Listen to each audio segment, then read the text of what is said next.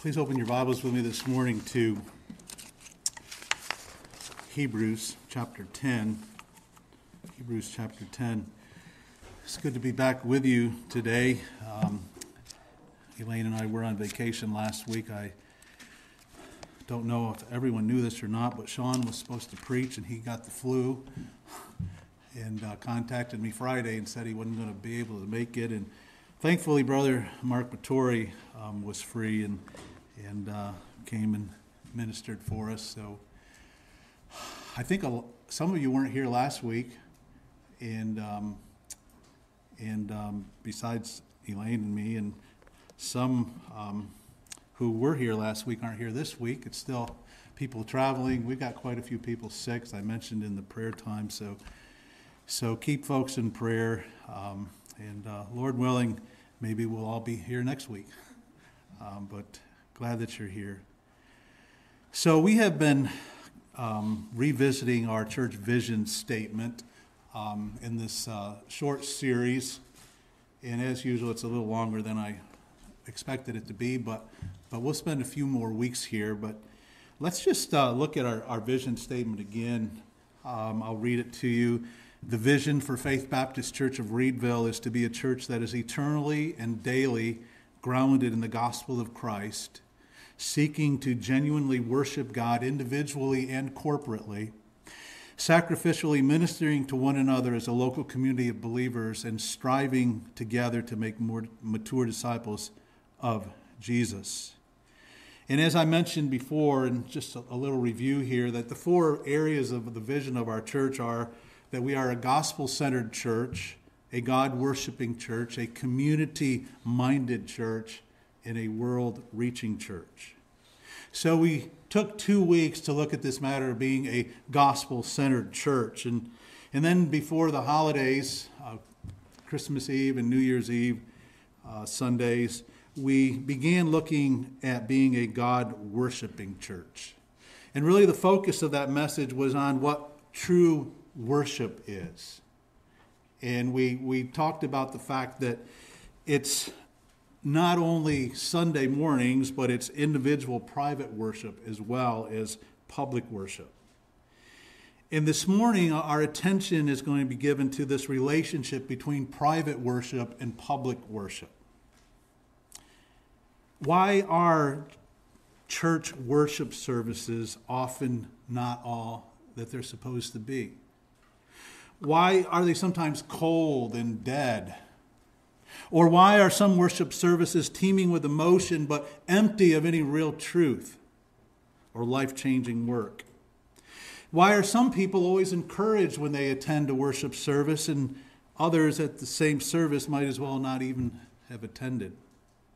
Undoubtedly, there are many answers to these questions that would be answered only if you knew all of the circumstances. But I think it really comes down to two main things here. Two main reasons as to why a worship service is like it is and how it actually results in worship or not. And the first one is the question of are those who are responsible for leading the worship service, are they themselves worshiping God in a way that leads others to true worship? Are they providing what needs to be provided for people to be able to come together and truly worship God? And the other question is have those who are attending the worship service, those who are the worshipers, those who have come to worship, are they prepared for corporate worship through private worship in their everyday lives? Now, Lord willing, next week we'll look at this matter of making sure that the worship service is what it should be from the perspective of those who are leading the worship. And are they doing what they should be doing in order to provide for people to be able to come to truly worship the Lord? But today I want to examine this other factor affecting a corporate worship service. Are the worshipers who are in attendance prepared for corporate worship? But let's just, again, do a real quick review here of what worship is. What is worship?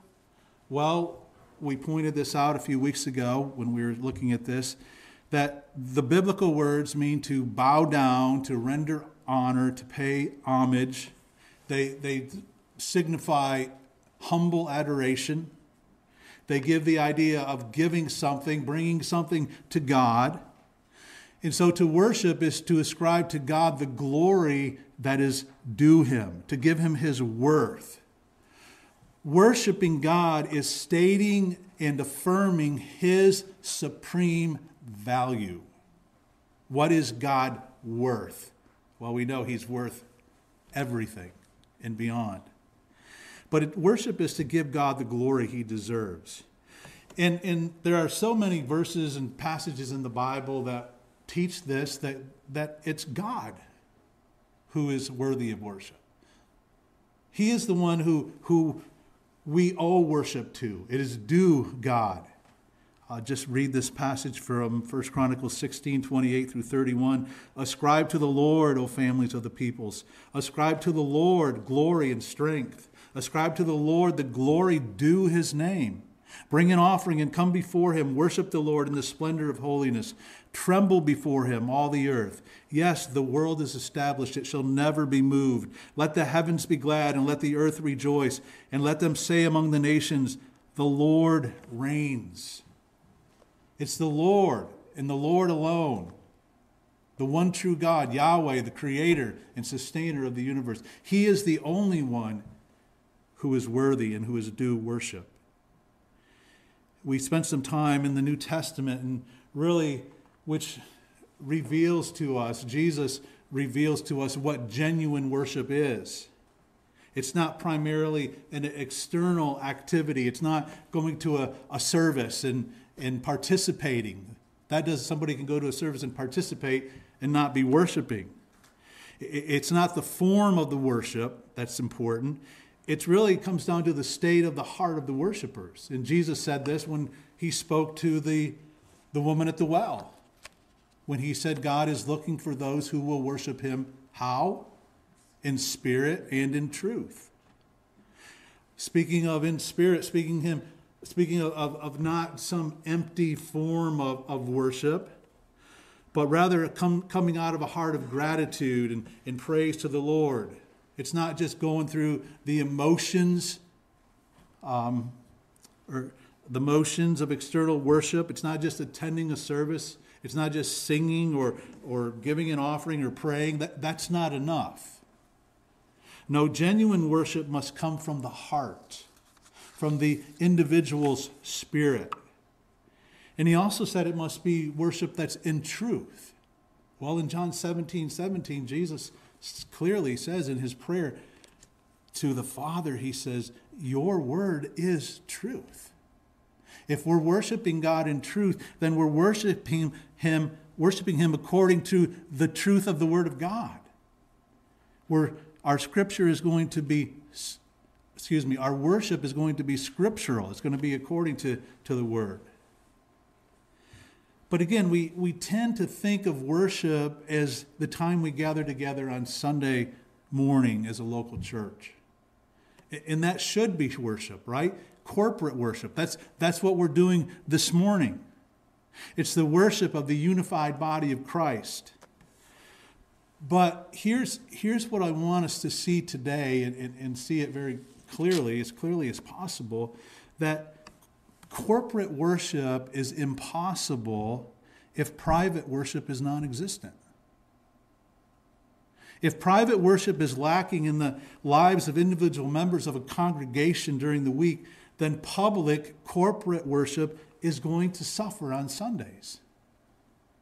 Because corporate worship is the coming together of individual members of the body of Christ to worship God together.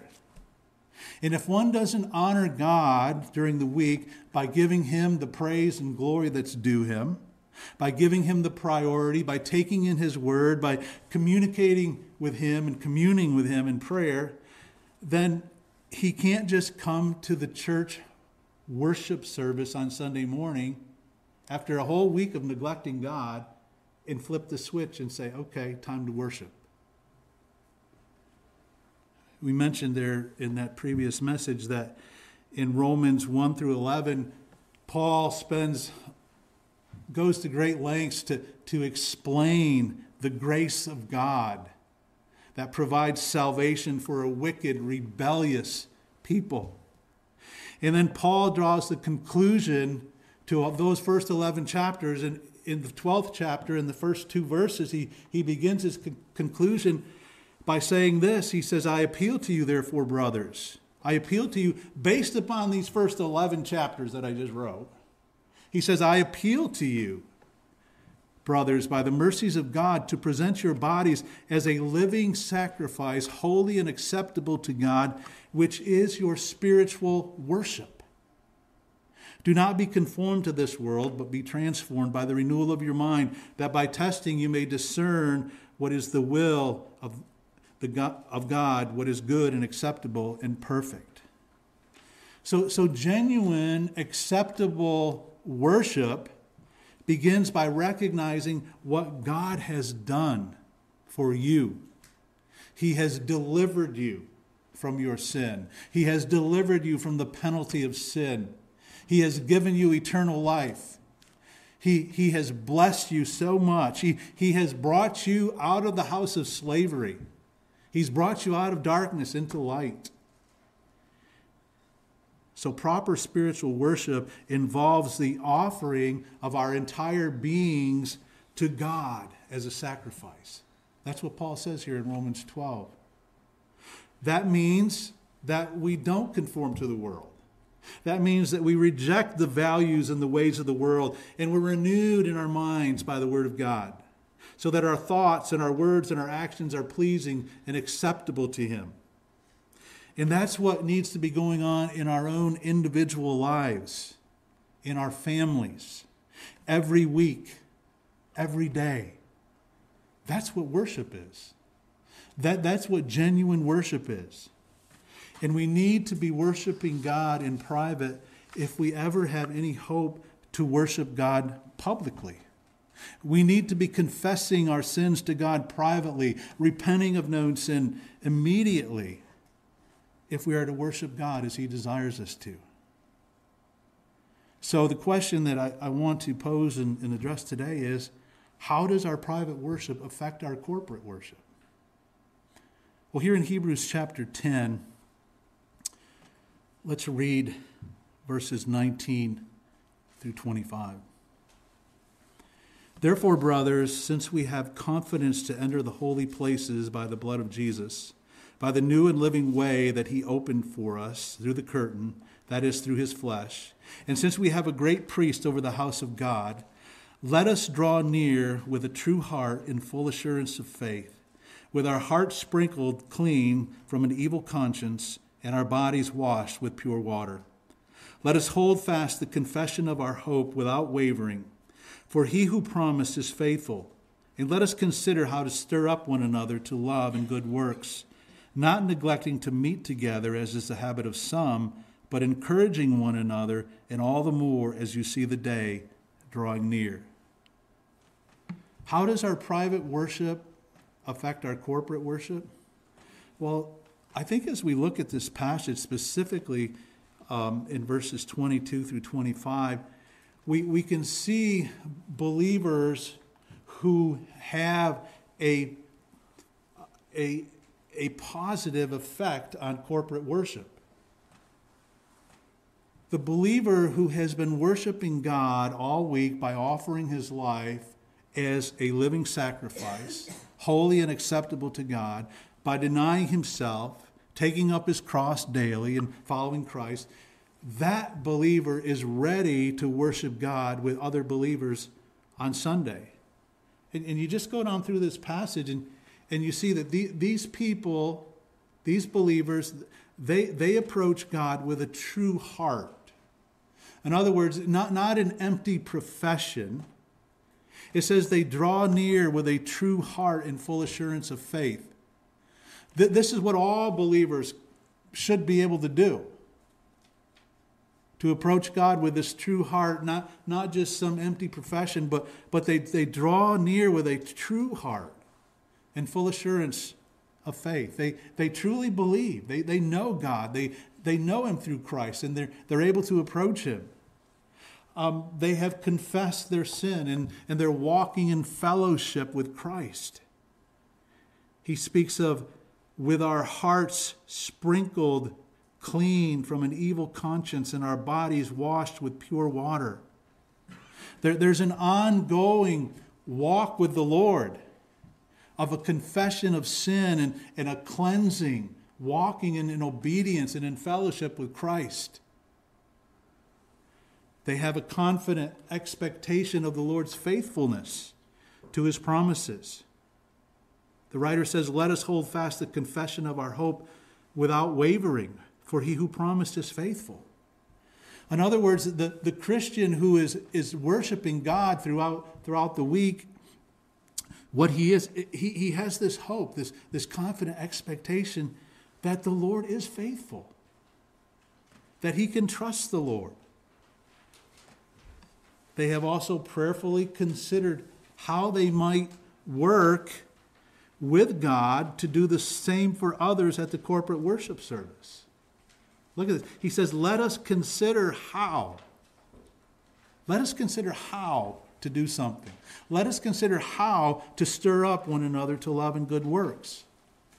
So they're worshiping the Lord. They've got this focus on the Lord throughout the week in their private individual lives and in their families.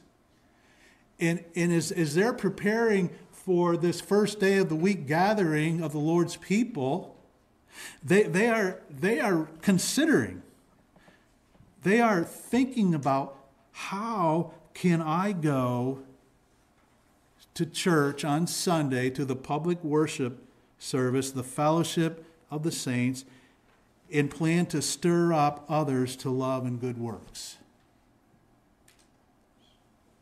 They're not saying, man, what can I get out of the service on Sunday? Hopefully they're going to get a lot. And if they've been worshiping the Lord all week and they go with this kind of attitude toward gathering together with God's people, they are going to receive great blessing, as long as the church is doing what it's supposed to do. But they're not going to church saying, man, I hope they sing my favorite songs today. They're not going to church saying, well, I hope that, this happens, or I hope I'm really picked up today. That they're focused, these believers who are going to have a positive effect on public worship are thinking about others. What can I do to stir up others to love and good works? Their focus isn't on themselves and what they want to get out of the service. And believe me, folks, this is not popular preaching these days. But this is what the Scripture says. Amen. Here's something else. Talk about unpopular preaching. They make their plans not to allow the things of this world to keep them from corporate worship. They make their plans to not allow the things of this world to keep them from corporate worship, not neglecting to meet together as is the habit of some. I like that the book that Elaine and I gave you for Christmas. I don't know if any of you have had time to look at it or not, but in the introduction, Paul Tripp, he writes about being brought up, and he says he's very, very thankful because every week, every Sunday morning, they went to church. It wasn't a question. It wasn't, okay, can we schedule church this week? They went to church. It was just a habit. Now, he said, his parents could have done a better job in certain areas, like focusing them spiritually, but he's thankful for that habit. And those who are worshiping the Lord during the week, walking with the Lord, seeking to honor Him with their lives, and doing all of these things mentioned in these verses here in Hebrews 10, then they're going to make their plans to be there on Sunday. Granted, things, happen, and, everyone's not there every week. But that's what they're doing. They're not neglecting to meet together. And some do. And some were doing this in the first century. Some were not in the habit of meeting together. And the writer is saying that's not how it should be. You see, they look forward to meeting together with his people on his day to encourage them. Not neglecting to meet together, encouraging one another. Encouraging one another. All of us need encouragement. We do. God never meant for us to go through the Christian life by ourselves. We need one another. The church needs one another. All of us do. And coming together, in Sunday mornings isn't the only time we should come together, but this is something that is important. We should look forward to come together to be an encouragement to our brothers and sisters. Do you know even just your presence here is an encouragement to other believers? Someone said to me this morning in the greeting time, "Where is everybody?" I'm like, well, some are sick, some are traveling, some are working. Obviously, if you've got a church our size, you're going to miss people more than if you're in a church of a couple thousand people. But we're here to encourage one another. That's what we should be doing. Here's something else about believers who really contribute positively to corporate worship is they've been living all week with the eye of faith, knowing that Jesus will return. It says, even more as you see the day drawing near. You just look around, the world's falling apart. I mean, it always has been, I understand that, but Jesus is coming again. He is coming again. And, we need to look with the eye of faith throughout the week as we worship the Lord privately.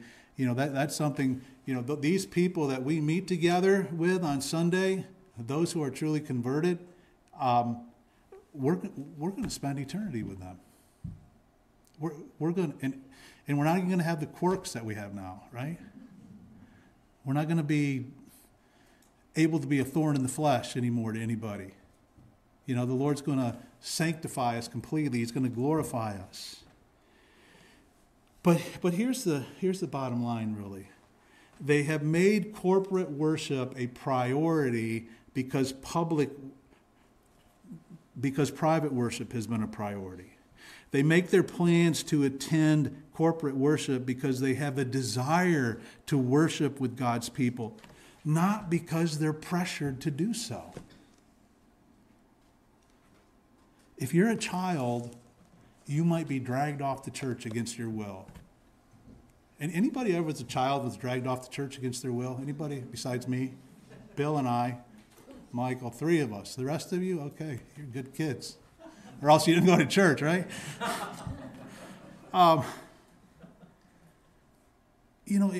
Attending a public worship service at the local church should not be because of any kind of pressure.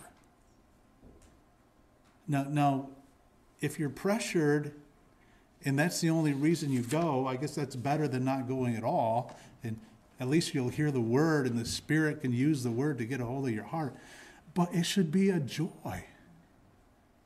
I hate to keep referring to the gift I gave you, but Tripp says it's a gift. He said it's a gift. I never heard it described that way. That the gathering together of God's people on Sunday morning is a great gift that God has given to his people. And that's how we should look at coming together. And that's how those who are worshiping the Lord throughout the week do look at that Sunday worship service. It's like David said, right? I was glad when they said to me, let us go to the house of the Lord. And that's the positive side. That's what Sunday worship looks like to the one who's been worshiping all week and has a proper understanding of what private and corporate worship is all about. That's how it should look. This private worship going on throughout the week, which anticipates the public worship, which looks forward to it, and which looks at it as an opportunity to be a blessing and encouragement to other believers. That's the positive side. But then there's a negative side as well. What about the one who doesn't worship God privately throughout the week? It's a totally different story. Look with me over at 1 Corinthians chapter 5. And you know, most of you know the context here. In 1 Corinthians 5, of course, there's a terrible situation in the church. A man in the church is committing just outright immorality. He's taken his father's wife to be his own, and Paul is addressing this issue. But look at verses 6 through 8 here. After Paul addresses this issue in the first 5 verses, he says in verse 6, because these people were actually boasting about this sin. The church was boasting about the sin of this man. He says, your boasting is not good. Do you not know that a little leaven leavens the whole lump? Cleanse out the old leaven that you may be a new lump as you really are unleavened. For Christ, our Passover lamb, has been sacrificed. Let us therefore celebrate the festival, not with the old leaven, the leaven of malice and evil, but with the unleavened bread of sincerity and truth. So Paul warns the Corinthian church here regarding their condoning of sin in the church. And there's a few things that we can really draw out of here as far as the public worship of the local body of Christ. What kind of believers have a negative effect on corporate worship? And understanding that perhaps some of these people who profess to be believers, perhaps they don't truly know the Lord. Perhaps they have that empty profession. Perhaps they're not drawing near unto God with a pure heart. That's always a possibility. But first of all, there are those who refuse to deal with their own sin. They refuse to deal with their own sin.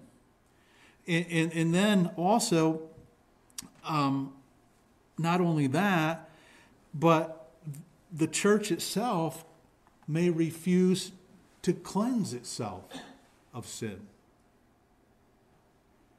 Paul says, cleanse out the old leaven that you may be a new lump as you really are unleavened. It's because a little leaven leavens the whole lump. In other words, there's no room for sin in the church. Get rid of the sin. Live the lives that you have in Christ. There's no room for ongoing sin in the church. A local church must purge the evil that is among them in order to have a pure church that God can use for his glory. John MacArthur, in his book, The Ultimate Worship, writes, worship does not occur in a vacuum. As believers, we are responsible to the rest of the church to maintain a consistent lifestyle of genuine, acceptable worship. Our failure to do so will adversely affect the rest of the body of Christ. You see, sin that's not repented of, sin that's not confessed to God, is infectious. It really is. It's infectious, like a disease. I bring up a couple of biblical examples of this. In the Old Testament, you have the story of Achan, right? Here's Israel. They're finally going into the promised land. And God gives them clear instruction. Don't take anything for yourself. This is all devoted to me. And Achan disobeys God. He takes a Babylonian garment and some other things and he hides them, and God brings judgment, right? God destroys Achan. He destroys his family. And he dealt with Achan's sin in the presence of the whole assembly of Israel. Now, Achan deserved that judgment, right? But Achan wasn't the only one who suffered. How did Joshua find out that there was a problem? Well, it's because they went up to battle and they were defeated, right? And men died. Men died as a result of Achan's sin. And the families of those men suffered because of Achan's sin.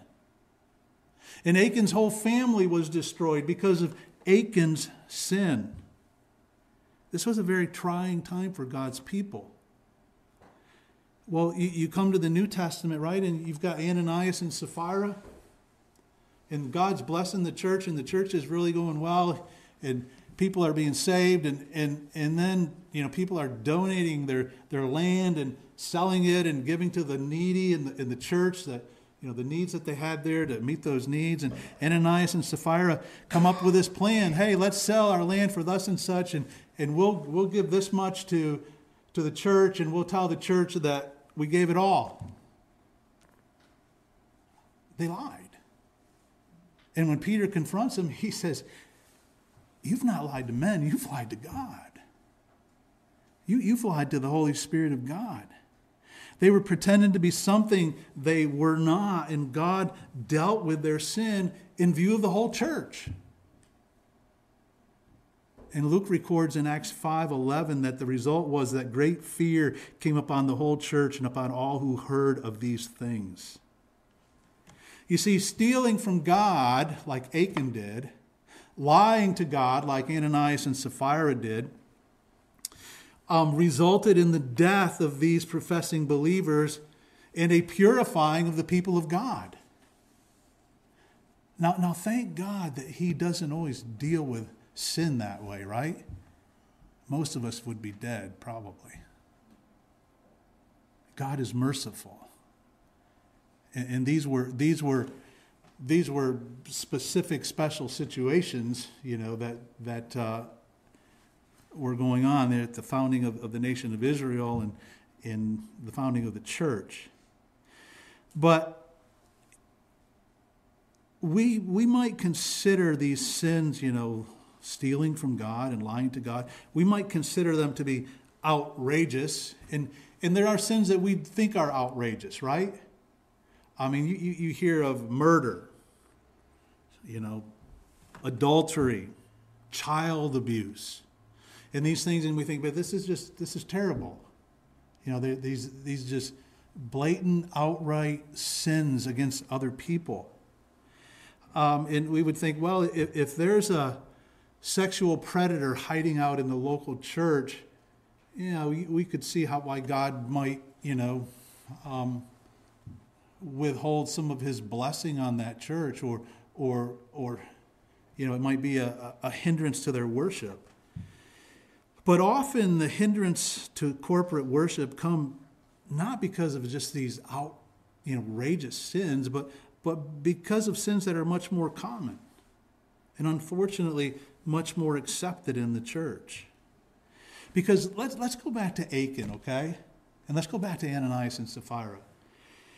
We need to understand that these sins of action that were committed by these people who were among God's people were rooted in sinful thoughts.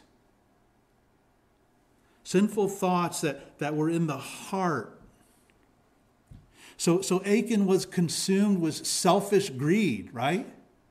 He was consumed with selfish greed. He knew what God had commanded. And yet he took no thought of the danger he was putting his family or other people in Israel in. And Ananias and Sapphira, they were filled with pride, loving the praise of men rather than the commendation of God.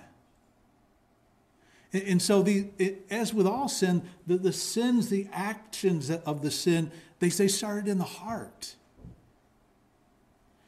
And condoning sin can manifest itself in less obvious forms than what we see here in Achan's life in Ananias and Sapphira. In 1 Corinthians 5:8 here, Paul tells us that our Christianity is to be without malice and evil. We are to be worshiping God with the unleavened bread of sincerity and truth. Our worship, our lives, our church is to be holy. It's to be sincere and according to truth. And we understand that wickedness and evil may take many different forms. It's not simply stealing or lying or sexual perversion or other obvious areas. In fact, neglecting the admonitions of Hebrews 10 that we looked at a few moments ago, that neglecting those admonitions is sin. There are sins of omission, right? Things that we don't do that we should do. And a failure to worship the Lord and walk with Him throughout the week is sin. It is sin. Professing Christians who say they know Christ and live lives of thievery and deceit by denying Christ, by their lack of devotion to Him, and by taking from God what is His, they are sinning against God. They are sinning against God's people. And their presence in the corporate worship service dampens the corporate worship of the church.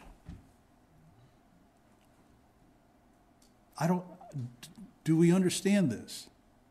Let's just look back there at Hebrews 10 again, and you'll see I think how this works. If someone is not worshiping in spirit throughout the week, if his heart and mind is not focused on the Lord, not accustomed to communing with God, then what effect can that have when he comes to the local church to worship on Sunday morning? Well, he's going to be cold-hearted. His mind is not going to be focused on God. He hasn't been communing with God. Think about this. He's not conditioned by truth throughout the week. Here's a Christian, and he's spent no time in the Scriptures. He takes no thought of Jesus' words. Man shall not live by bread alone, but by every word that proceeds from the mouth of God. He takes no thought of that. He eats his 3 meals a day. But he's neglecting the spiritual food that he needs. Jesus compared it to something we do daily. We eat our bread, we eat our food. And Jesus said, you don't just live by eating physical food every day. You need spiritual food.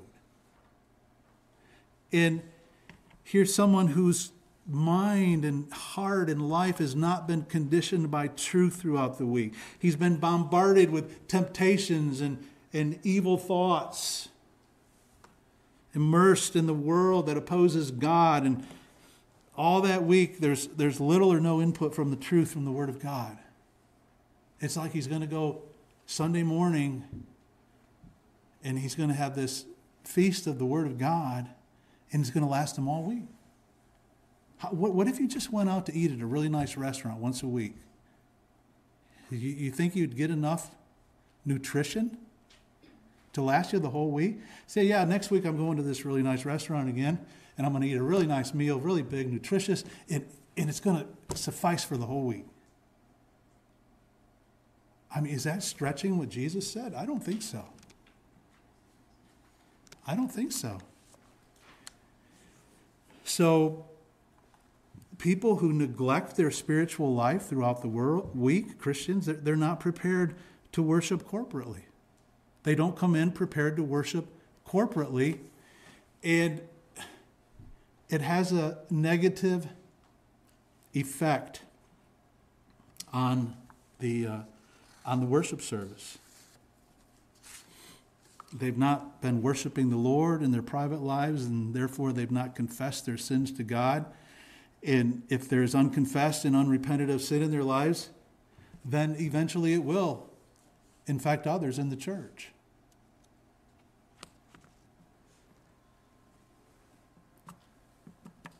D.A. Carson, in his book, Worship by the Book, writes this. He says, hindrances to excellent corporate worship are of various sorts.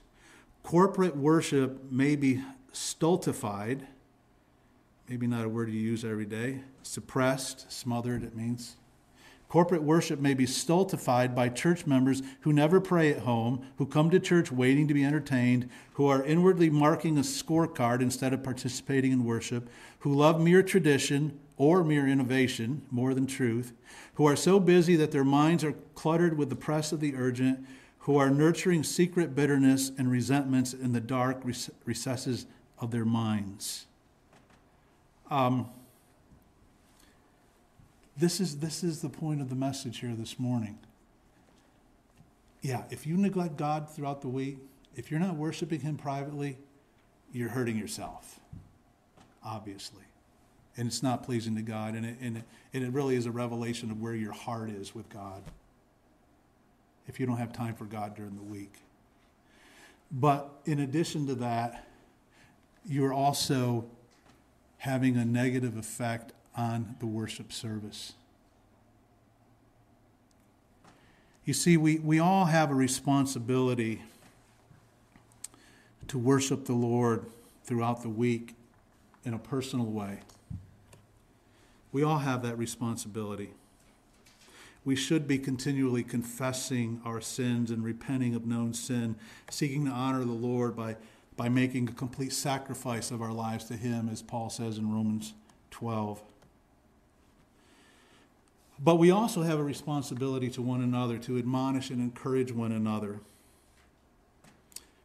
And we admonish and encourage one another to forsake sin and to walk with God. You see, it's one thing to take care of yourself spiritually. And many times we fail at that, right? Many times we don't do well there. You may be thinking this morning, wow, I really need to improve on my individual personal worship throughout the week. And we all could improve in that. None of us have arrived.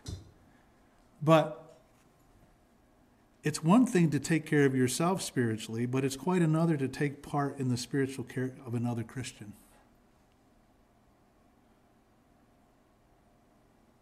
And yet this is what God has called us to do. Each of us has a Christian duty to God and to His church to help others in their spiritual lives. And especially if we know a Christian brother or sister, if we know they're living in unconfessed, unrepentant sin, then we need to go to him or to her and urge them to confess that sin and to repent of it and to get right with God for their own sake and for the church's sake. In Romans 15:14, Paul writes, I myself am satisfied about you, my brothers, that you yourselves are full of goodness, filled with all knowledge, and able to instruct one another. That word means to admonish or to counsel one another. In other words, Paul says, I'm convinced, I know you as believers in Christ, you have the ability to help one another spiritually, is what he's saying. And of course, we looked at this in our study of the elders. 1 Timothy 5:20, as for those who persist in sin, rebuke them in the presence of all, so that the rest may stand in fear. That's specifically about an elder, but it goes for all of us. We should be helping one another spiritually. We should be ministering to one another, helping us to get victory over sin. Obviously, it's the work of the Spirit and the life and it's the Word of God. I understand all that, but God uses His people to help one another.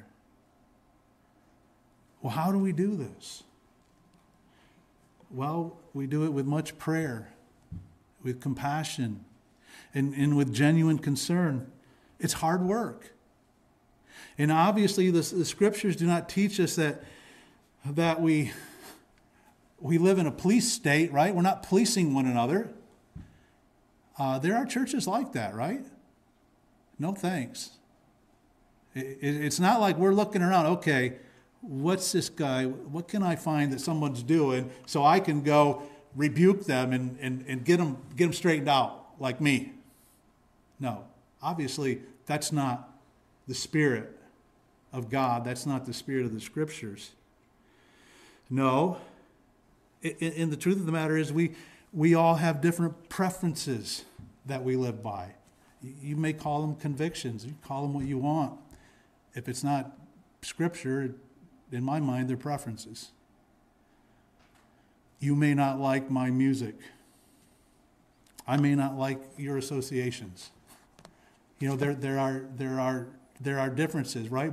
We've got to be gracious to one another. We got to be hard on ourselves and gracious toward others, to quote Mark Minnick. We're not talking here about doubtful disputations, right?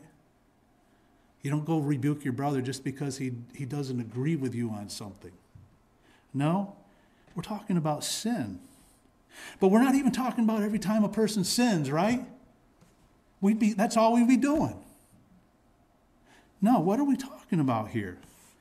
Well, we should all be growing spiritually, but persistent sin in the life of a believer needs to be lovingly addressed by another believer. It needs to be addressed by the believer who has taken enough care to take the beam out of his own eye, right? So he can go take that sliver out of his brother's eye. It needs to be the type of believer that Paul talks about in Galatians 6:1, one who is spiritual, should restore those who are fallen. So it falls upon us as believers to be that spiritually minded Christian who is able to be used of God to go and help a brother or sister who is struggling with sin and who needs help. And it's not only the work of the pastors and elders, it's the work of the spiritually minded Christian. And the addressing of a sinning brother or sister needs to take place, again, not only for the sake of that individual, but also for the sake of the body. And like I said, that's hard work. It's hard work. It really is. And it's a neglected work. Because what happens is we end up valuing relationships with other people more than we value that person's relationship with God. We end up valuing other people and our relationships with them more than we value the spiritual health of the local church. And we're looking this morning at the relationship between individual private worship and corporate worship, and the fact that each of us as believers has on corporate worship, but our relationship with God throughout the week not only affects our corporate worship, it also affects our fellowship with other believers, and it affects our outreach to the lost, which is really two separate messages, which I have no intention to preach anytime in the near future. But that's the bottom line. How we live through the week, how we walk with God or don't walk with God is going to affect our whole Christian life. Because it is our Christian life. And it all goes back to the gospel. Are you living a gospel-centered life? Have you believed the gospel? Have you put your trust in Jesus Christ? Are you allowing the gospel to control the way you live in your everyday life? Because if you've believed the gospel for salvation, and if you're allowing the gospel to control the way you live, if those things are happening, then you will come to the Lord's house. Well, we can put it in those terms. It's not really the Lord's house, but you will come to the gathering of God's people, and you will be ready to worship God with his people. And it's only the gospel that enables us to be able to worship in spirit and in truth. We can approach God because we know Jesus Christ, because he is the only way to God.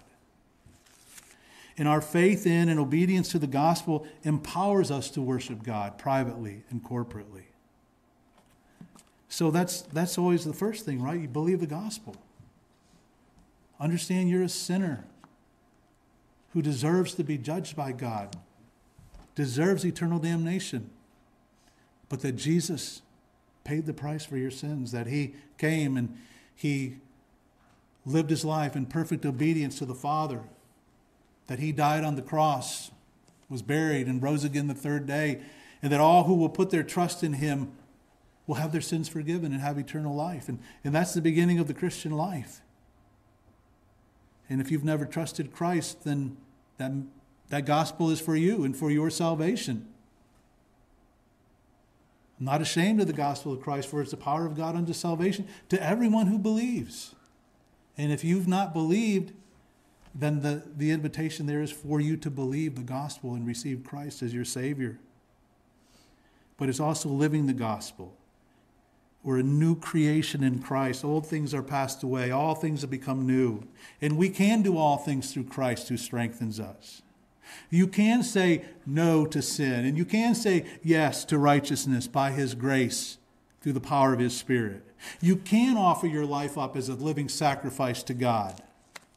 And by the power of Christ, you can worship God privately according to the gospel. So you can worship him corporately according to the gospel. Because it's the cross of Jesus Christ that leads to worship. The vision for our church is that we might be a God-worshiping church that gathers together on the first day of the week to worship together, following a week when we have been privately worshiping the Lord by the holy and acceptable sacrifice of our own lives made acceptable by the precious blood of Christ. It does matter what you do during the week. It does matter how you live. One last quote from MacArthur from his book there, The Ultimate Priority. He says, "When the redeemed assemble with hearts overflowing with praise, cultivated through lifestyles of pure, acceptable worship, together the congregation is mutually stimulated to worship God. There should be bursting out, a boiling over of true praise and heartfelt worship, because what has been enjoyed individually is expressed then, enriched and enhanced when brought into the joy of the assembly." Your private worship has a great effect on public worship. You see, a gospel-centered life leads to a God-worshiping life. And a gospel-centered church leads to a God-worshiping church. And it has to be in that order. It starts with the gospel.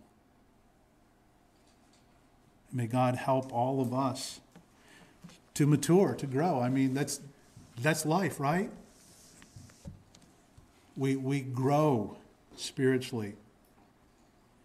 The more centered our life is on the gospel, then the more pure our worship will be, both as individuals and as a church.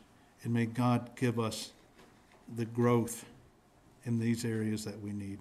Father, thank you for your word. Thank you for giving us the gospel, Lord, and providing a way for us to be able to worship you in spirit and in truth. Help us as individuals, help us as a church, Lord, to really mature in this area, to allow the gospel to really be the center of our lives and guiding us, and Lord, that it would lead us to being true worshipers of you, and truly a church that worships you, the one true God, in a way that honors you. Lord, may you use your word in our lives today. We pray in Jesus' name. Amen.